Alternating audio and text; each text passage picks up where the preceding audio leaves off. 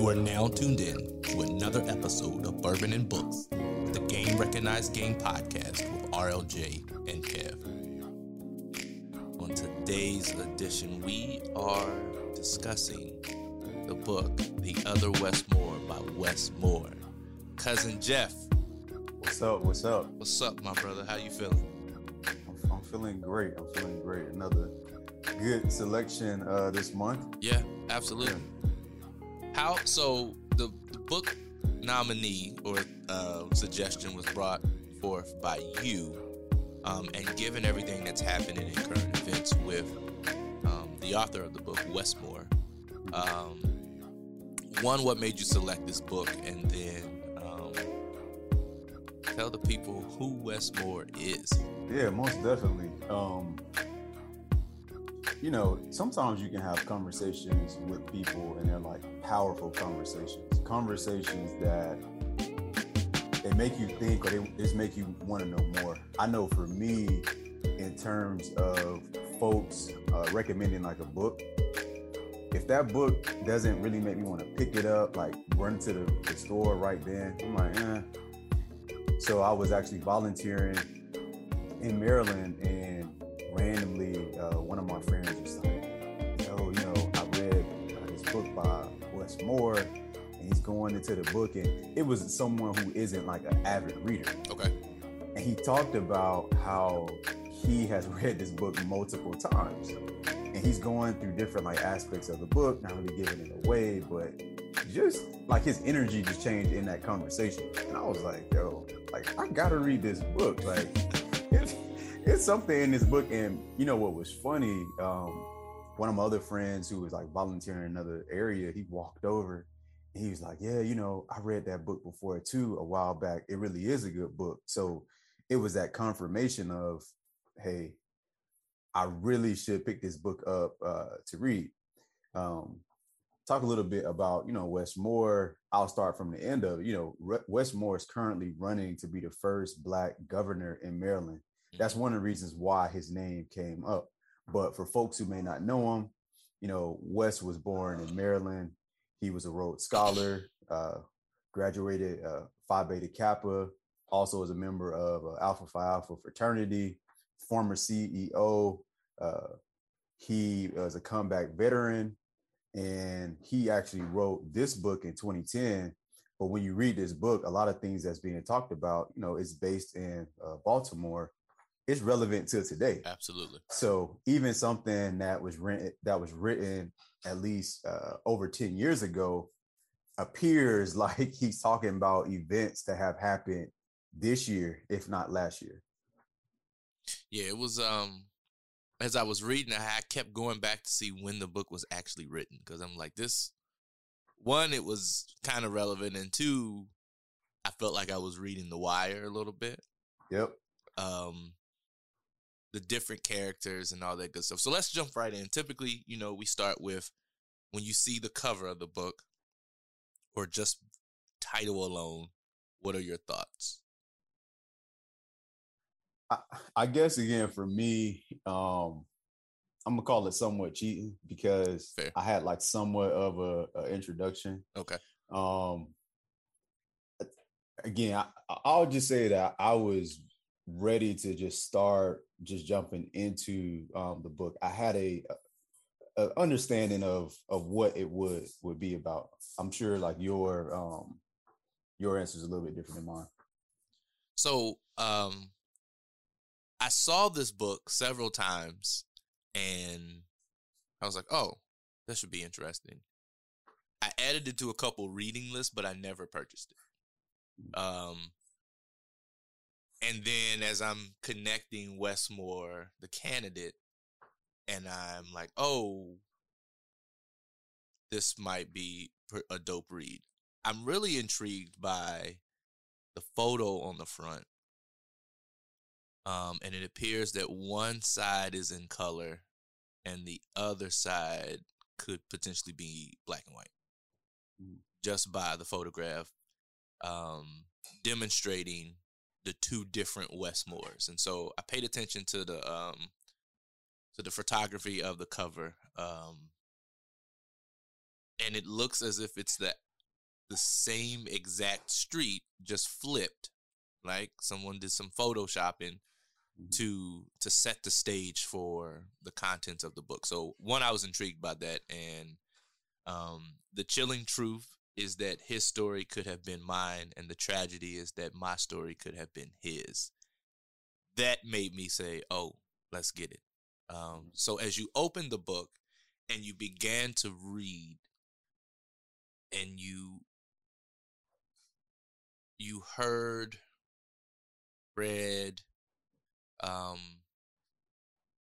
what were some things that stood out to you, or that made you keep turning the page? So for those who haven't read the book, one thing that, you have to really focus on, the way that the book is written, it bounces back between the two Westmores. And you have to really be focused, because you may get lost on, like, okay, you'll be so confused. Which Westmore are they talking about? And one of the ways that you can kind of keep along with the story is the other, let's just call it characters in the story. Like, oh, okay, yeah, one West mom is this, this one has this sibling, etc. Yeah. One of the things about the book, I think, that kept me intrigued was, I think there's this false reality that people choose to, like, people want to live like in poverty, or people want to live like this tough life. Like, I feel like everyone wants a soft life, or they want the good part of life. Like, they want the first class seat, they want the caviar, they want the sushi, all these things, they want the steak dinner. But something happens along the way, and it puts you off of that course. Yep. And I think what kept me intrigued in the story is just like, okay, how did it start, or where did this all kind of like come from? Both Wests, I would say, like, they came from like good families in terms of, like, their parents were like pretty good people, decent people. But even having like decent families, that doesn't guarantee you Facts. like success or anything. I mean, even just people I know in my personal circle, I know some folks with awesome parents. Kids are all over the place.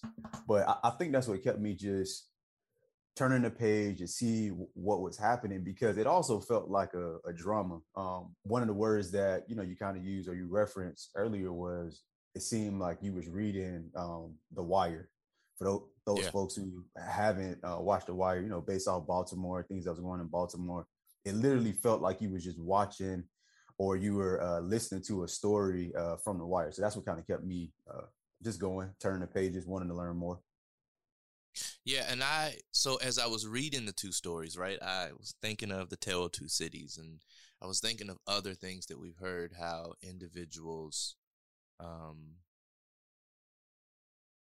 kind of had similar stories, but the ending looked different. And so then I started to think about what were some of the like comparisons, and then what were some of the contrasts. One thing that really stood out to me was the essence of brotherhood, with both brothers named West. On one hand, one got to go to military school, and a brand new brotherhood was completely formed. He had a brotherhood that was pre-existing before that, but I think much of the brotherhood that was formed there helped shape the trajectory of where he ended.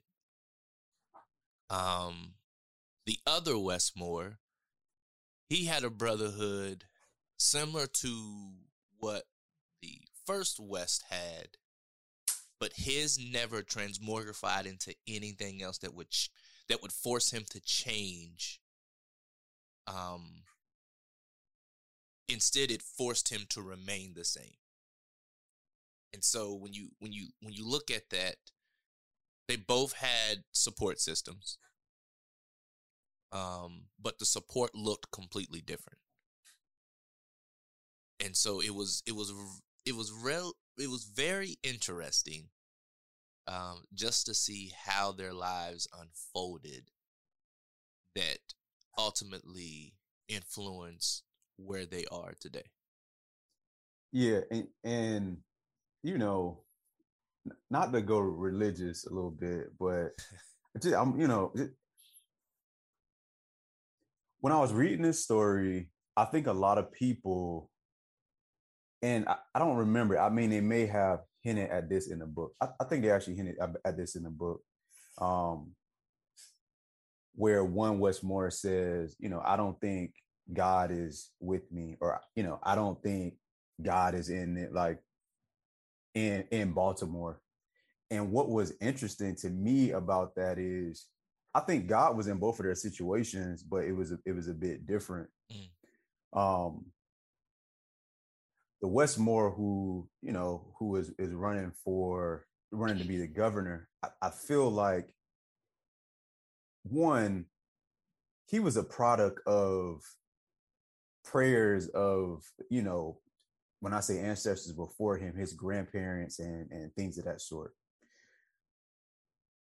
But additionally with that, it was like people that was planted in his life that were just kind of just always there to make sure he was doing what was right. However, ultimately decision came down to him to choose the right path. You have the other Westmore who God was in his situation too, but it was like he just always felt the need, or just doing, or he wanted a hard life. But even with wanting a hard life, obviously there were consequences that came with that. But God he was making it so, okay, you're going to get a bruise and a Band-Aid, but it's not anything that is going to take you out. It's not anything that you can't recover from. And at the end of it, there was one who essentially decided, look, I can have a better life. I can make the right decision. And there was another one, it just was like the pull was too strong. And he could not, I feel like, go the way that, again, if we stand on a religious side, that God wanted him to go. Yeah. Yeah. And so you mentioned that, and I chuckled when he was talking about the land that God forgot, in the place where they were jumping out of the plane. Mm-hmm. And as he was describing that, and then it flipped over to the other West, it kind of felt as if the land that God forgot was also Baltimore. And so the violence, the drug abuse, the abandonment, it was really interesting how I could see the parallelism between the land that God forgot. And one knew God existed and respected it. The other heard that God existed, but he questioned, how is all of this happening around me if God is real? Right. And I think, as a Black man living in America, I think we've all had that moment where we start to question. Like, I know grandma and them went to church and they did all this on Sunday, and sometimes multiple times during the week. Mom and dad, they might have did this, aunts and uncles, and you've seen everyone in the community. And it works on Sunday, but when you leave Sunday, the church service, and Sunday dinner is over, and then Monday starts, you start to question, like, why ain't this carry over through the week? Like, why are all of these bad things happening to good people? Like, so you start to question the existence, the power, or maybe even the purpose of God within your life. Another thing that I noticed was, and I wrote it down, when they were discussing growing up without a father. Mm-hmm. And Westmore, the author, said, no, mine died. And he wasn't there because he couldn't be. Right. And the one who was incarcerated said, well, mine was gone because he didn't want to be. Yeah. And that made me start to question the theme of the book, or start to just ask this question, like, what is the impact of presence? And then also at the same time, what is the impact of absence? Right? Because technically the author never felt as if he was without a father.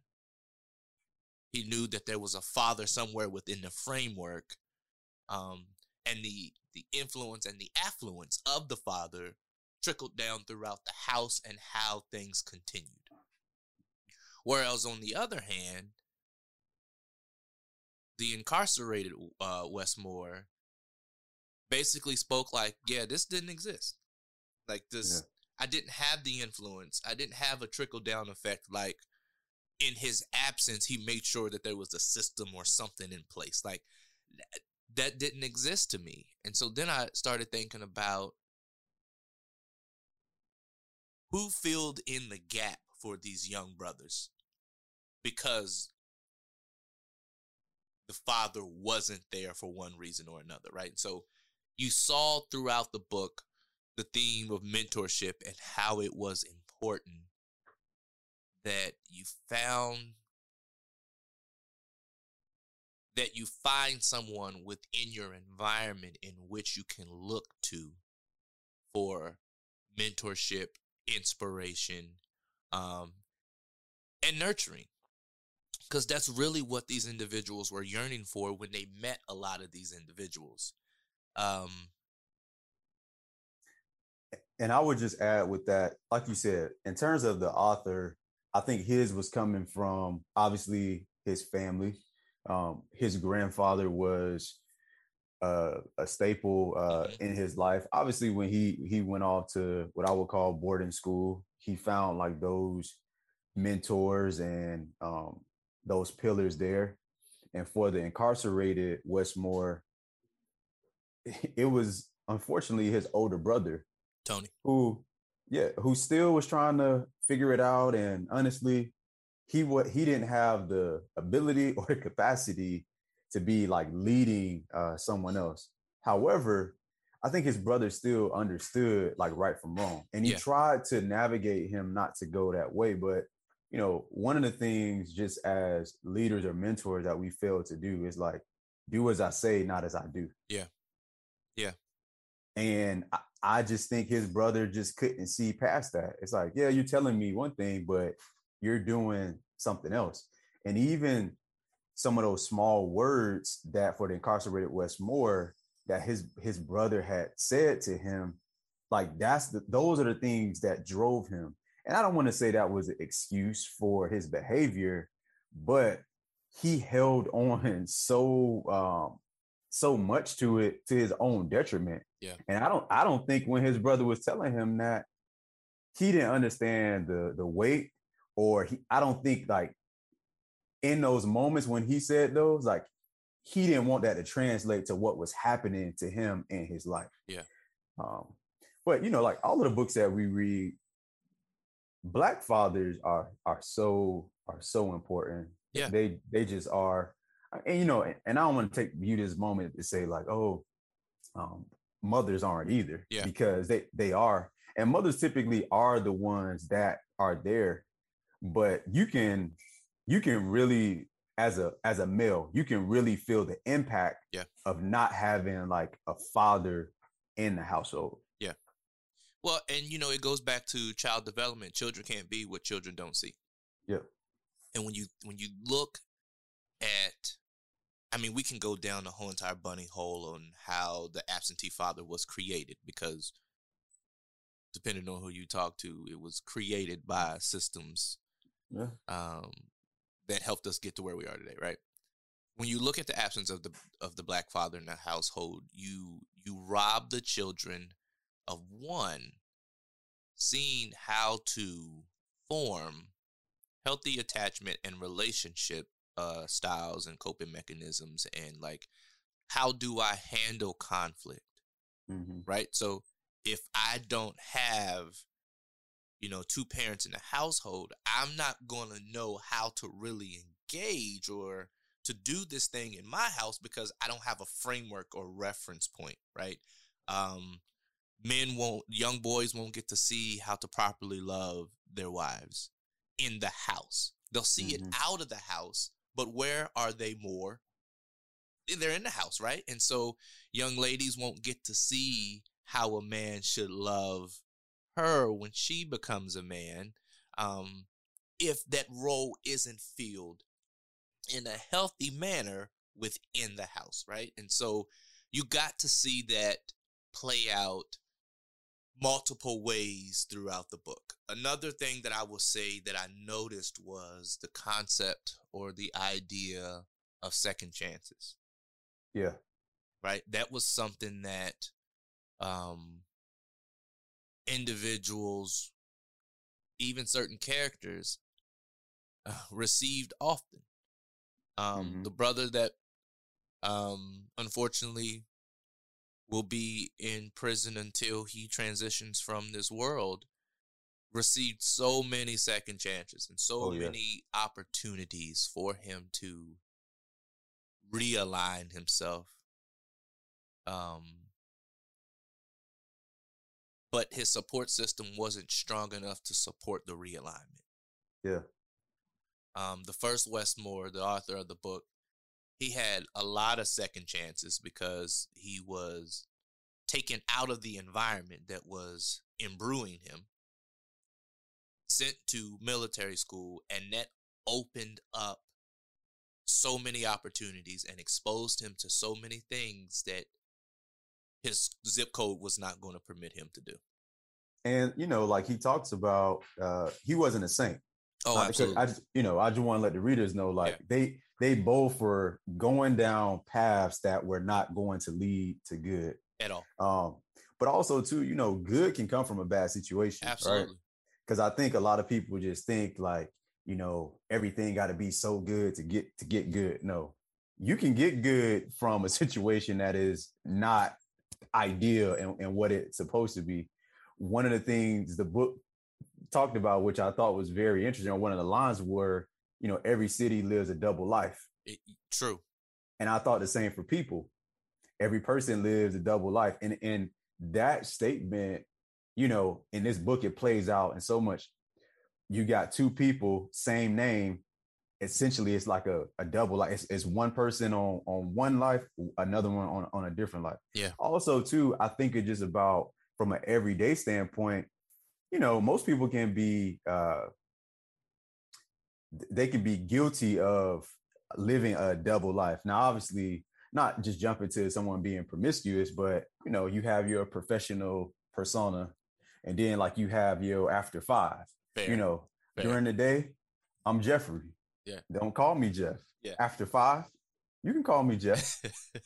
So that whole thing about, double life, I thought that line was very, very intentional. Very intentional in the book. And since we're on this whole frame or this language about intention, I truly believe that certain people have divine, like, was it intervention on their lives? Okay. Like let me tell you,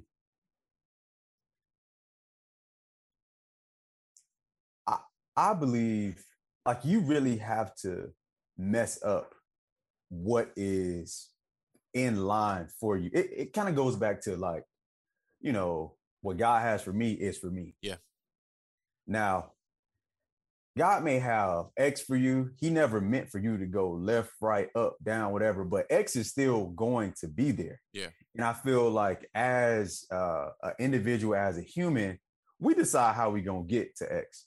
But I truly believe the author of this book, like, it was divine intervention on his life, just from a standpoint of his village, his family, even with him going to the academy, you know, his mom like reaching out to family members saying, hey, you know, I see where my son is going.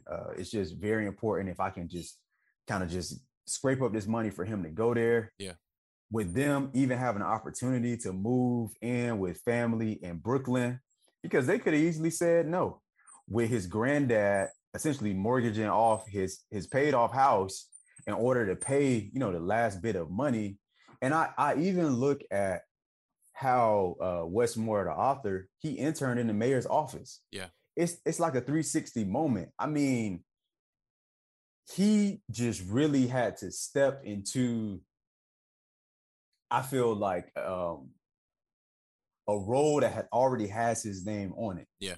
And, you know, the folks who even, I mean, because again, I really didn't know about Wes Moore. And, you know, I'm probably late to the game. And this is probably just a couple months ago. But the way that people talk about Wes Moore right now, the author, they're basically saying, look, this man can and is a very high probability that at some point he could be a candidate for the president of the United States. It's just like mind blowing. And again, I think like sometimes in life, sometimes you just have to show up. That's good. That's good. That's good. And I think many of us, for one reason or another, we have a fear of showing up, so we don't. Right? It's that imposter syndrome. I think back, there was a quote that talked about, where is it? From his introduction, he says, I was surprised to find out how much we did have in common aside from our names and how much our narratives intersected before they faithfully diverged. Learning the details of his story helped me understand my own life and choices. And then when we were talking about second chances, also from the introduction, Wes said, from everything you told me, both of us did some pretty wrong stuff when we were younger. And both of us had second chances. But if the situation or the context where you make the decisions don't change, then second chances don't mean too much. I guess It's hard sometimes to distinguish between second chances and last chances. Bro, like, and that was just the introduction. And I reread the introduction and I tried to put some stuff into perspective, like, shit. Some of this is coming from a brother who won't get to see the other side of the prison wall ever again, in person. Pictures, television, social media, windows, but that's the extent. And so to be in a situation where you are forced to really process, deal with the regret, disappointment, and devastation, all of your decisions, that's a powerful thing, man. Like, I don't think people understand how heavy that concept is. I think that's what made me continue to read the book. I think that's what made me continue to dive in, and I was able to see both sides. And sometimes I had to reread a section and look at it from the other Wes's perspective. And it was powerful to me. So, like, just to think,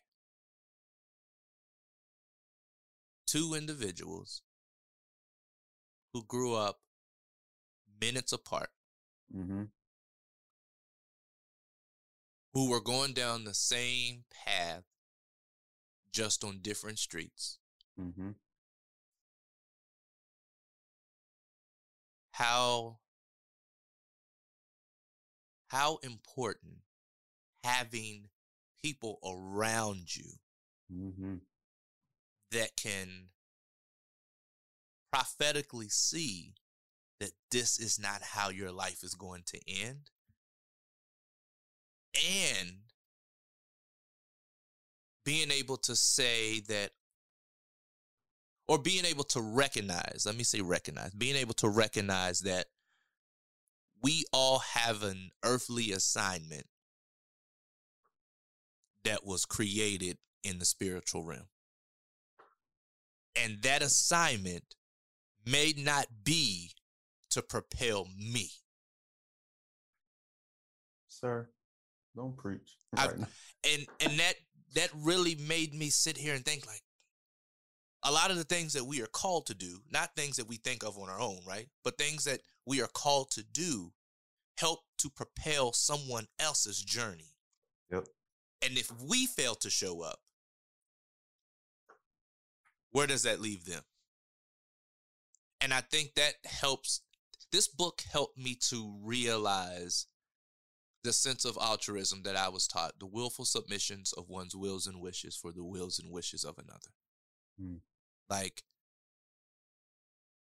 when you see a need, being able to look beyond the person that is in need and see how that need can help fulfill another aspect and further propel someone along their journey. I think when you get out of the me and focus on we, I think that's where we can get, Malcolm X said, when you change I to we, illness goes to wellness. And so when we get out of that selfish concept, and my mentor, as we're talking about mentors, my mentor once told me, he said, well, you take care of the things that you're called to do.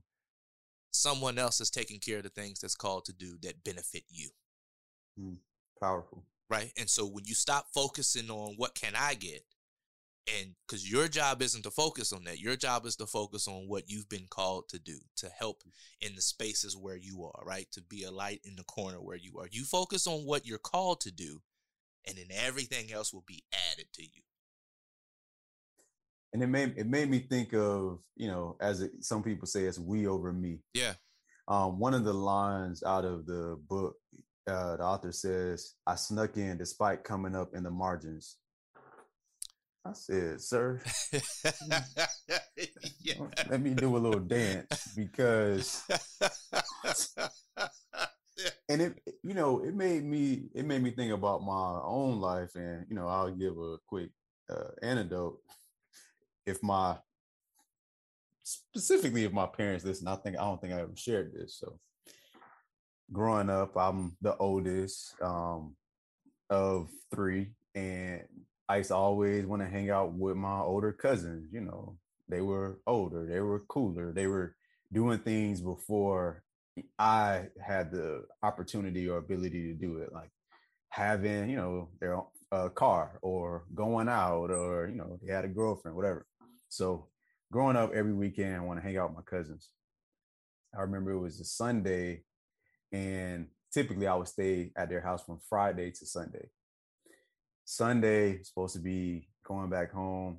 And I ain't gonna lie, even at that age, I was nerdy, I had to get back home to, I hung out, but I understood I need to do my homework, man. Like I gotta be ready on Monday. And my cousins, they wanted to ride out like to the beach. So we like riding out to the beach. And obviously my cousins did things that was admirable and things that were not so admirable. Mm-hmm. And one of those was like smoking weed. I'll just say, for the record, I've never smoked weed, mainly because I grew up with bronchitis and my chest used to be on fire. You would have died anyway. Yeah. It used to be on fire. And I was like, I completely understand. We good over here. Right. I'm like, I ain't doing it. It would be a group of 4 people. I'd be like, nope, I'm good. Like, y'all ain't sitting with me when I be going to the doctor's office. Nope. So we're going to the beach. And if you know anything about Florida, we're literally riding down to, let's just call it, it's not the boardwalk, but it's the last street that goes perpendicular, I think, to the water. Okay. Nonetheless, smoke is coming out of the car. They're smoking, whatever. We get pulled over. I said, see, my mama told me to go home. And I was just like, this whole time, like, man, we about to go to jail. Like my parents gonna be so distraught. Like, what is this gonna do to like me the rest of my life, whatever. We get pulled over. Oh, and at this point, we was not legal as it is like today. We're talking about years ago.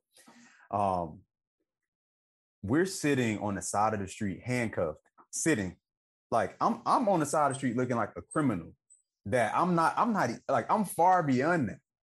And I guess the little bud that he was smoking, because they were smoking, like he put it in his dashboard, but it was so like far down, like you really had to be searching that car to look, like you could smell it. Mm-hmm. And you know, they started smoking, not to get all intricate, like Black and Milds and cigarettes, whatever. But I'm literally holding my breath, making sure like they don't find something, because guess what? They may say, look, all y'all gonna for possession. Yeah, exactly. Or hell, who knows? They may say it was mine because they probably like been in some stuff already. Yep.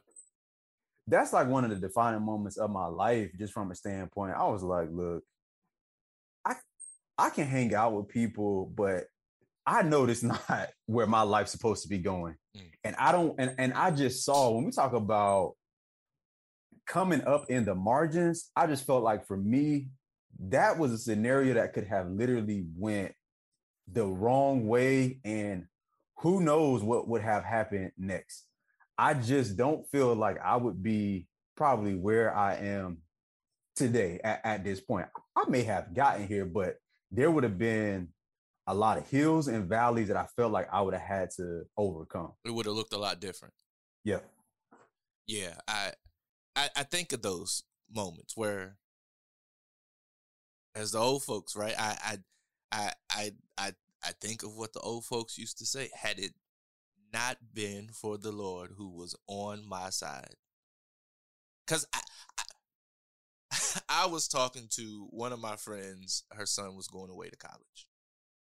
And, you know, everybody, we got Facebook nieces and nephews. Everyone's going to school. Mm-hmm. And so I had a connection to him through his mother. And we were friends. And so he hit me up out of the blue. And we had a conversation for like 2 hours just on like things that he had questions about. And he wanted a black male's perspective.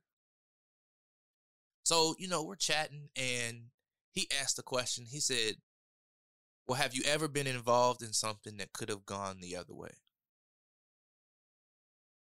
And I smiled. I said, yes. And every day I get a reminder of what I thought I wanted and what it could have turned into.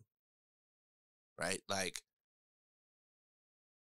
there's a few examples where I was DJing in a club one night. Saw a bad shorty.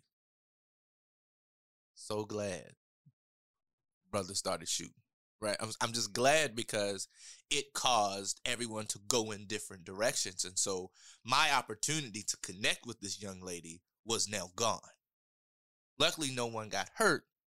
And I said, man, I ain't gonna say his name, had X, Y, and Z not came in and wanted to air out the place, I probably would have been in a situation that I couldn't have got out of.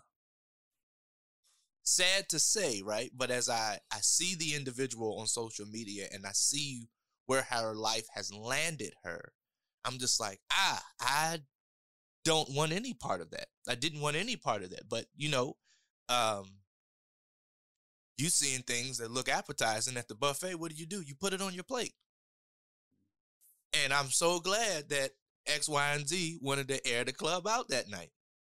And I'm sitting here thinking like, sometimes tragedy has to happen for us to realign with our trajectory. Mm-hmm. Like, and I've been in several situations like that where it's like, oh, I think this is what I want. And then God would be like, now, listen, I gave you better, but let me show you. Let me just show you why this wasn't what you wanted. You'd be like, ooh, Jesus, you got glasses I could wear? Because, like, had given me just an inch of this vision that you're just showing me now, I wouldn't have even walked towards that which was not for me. Yeah. But yeah, man, I'll be, you know, the DC area is small but mighty, right? And you're like, oh, okay, it's so many people. It's rare that you would run into it's rare that you run into people. That's a lot. Bruh, you would think, right?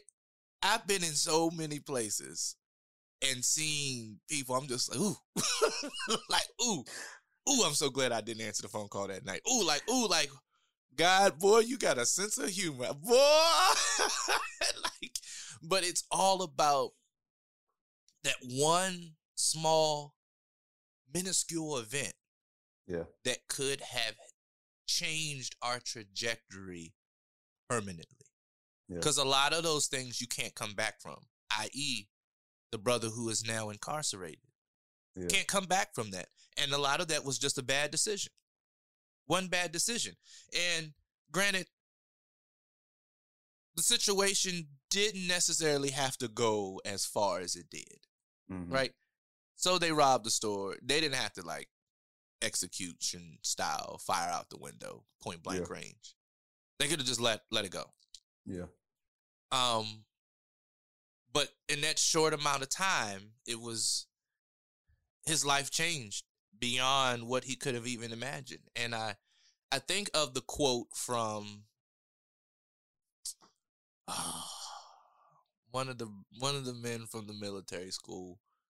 I think he was retiring or something, and he said, "When it's time for you to leave this school, leave your job, or even leave this earth, you make sure that you have worked hard enough to make sure it mattered that you were even here."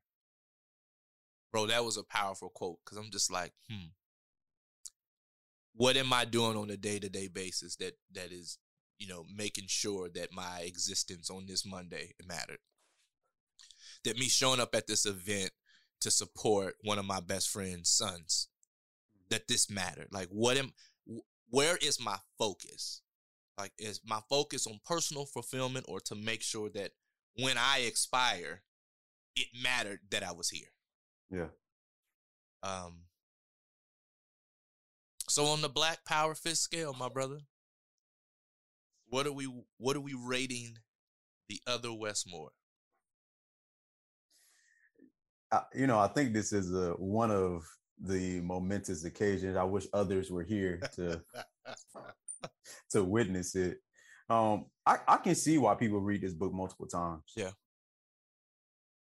I think you could gain something different every time you read it. One of the insights that you said, which when I reread this again, it is just listening from one side of the story and just seeing, like, what are you getting from it?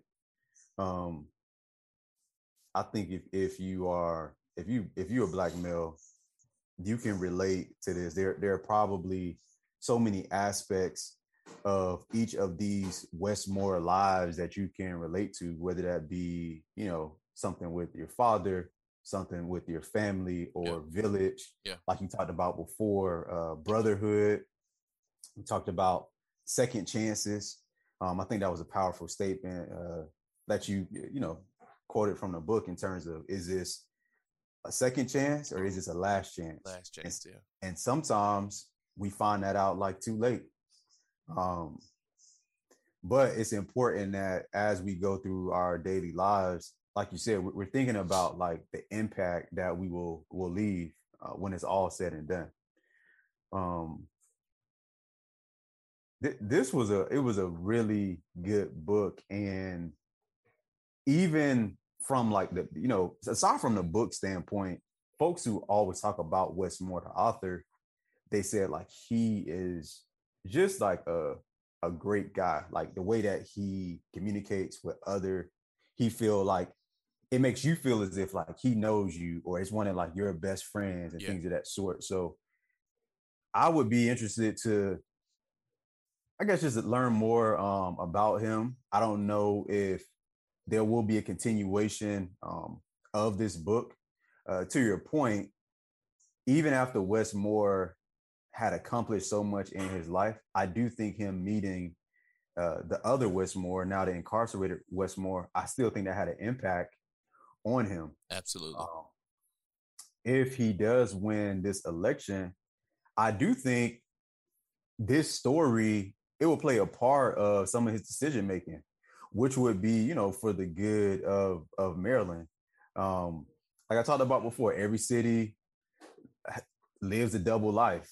Yeah. There is good that can come from a city. One thing about Baltimore, I just say Baltimore, I feel like people always just kind of revert to like the negativity of it. But I feel like it's time to change the narrative. A couple of things the book talked about that I wasn't even aware of. I think it said like Babe Ruth and Thurgood Marshall. Like these are folks who are from Maryland, Yep. and it's information that gets glossed over because everybody just want to talk about like murder capital. Now, there are things that need to be changed, but the whole purpose of me saying that is, look, we can change the narrative. There's always good in a situation. With all of that being said, I give this book its highest rating. I suggest that everyone read it. You're going to probably end up reading it a second time. And it is something that I know a conversation will be had after it. Absolutely. I agree with this. If you didn't give it a 5, I was going to talk shit. I actually had a few points to make an argument if you didn't, but now that you gave it a 5, we don't even have to discuss that.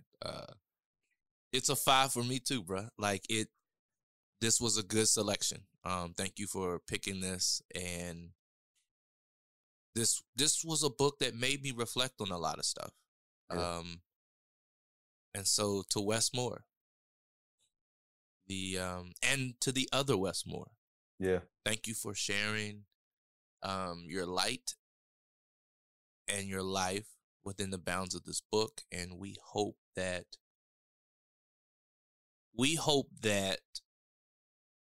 it has impact beyond what they could have ever imagined.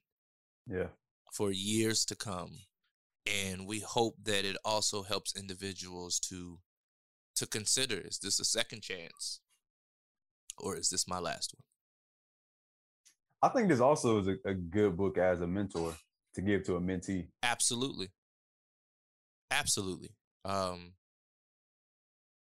It does. It level sets, and it sets the stage for, the bridge builder. Like, yeah. I'm not building the bridge for me. I'm building the bridge for the ones that come behind me. Yeah. So, well, that's it, man. That's this edition of Bourbon and Books with the Game Recognized Game podcast with RLJ and Kev. Cousin Jeff. What's up? I'll holler at you next time. Be light. I was saving that for you because I knew you wanted to scream. Be light.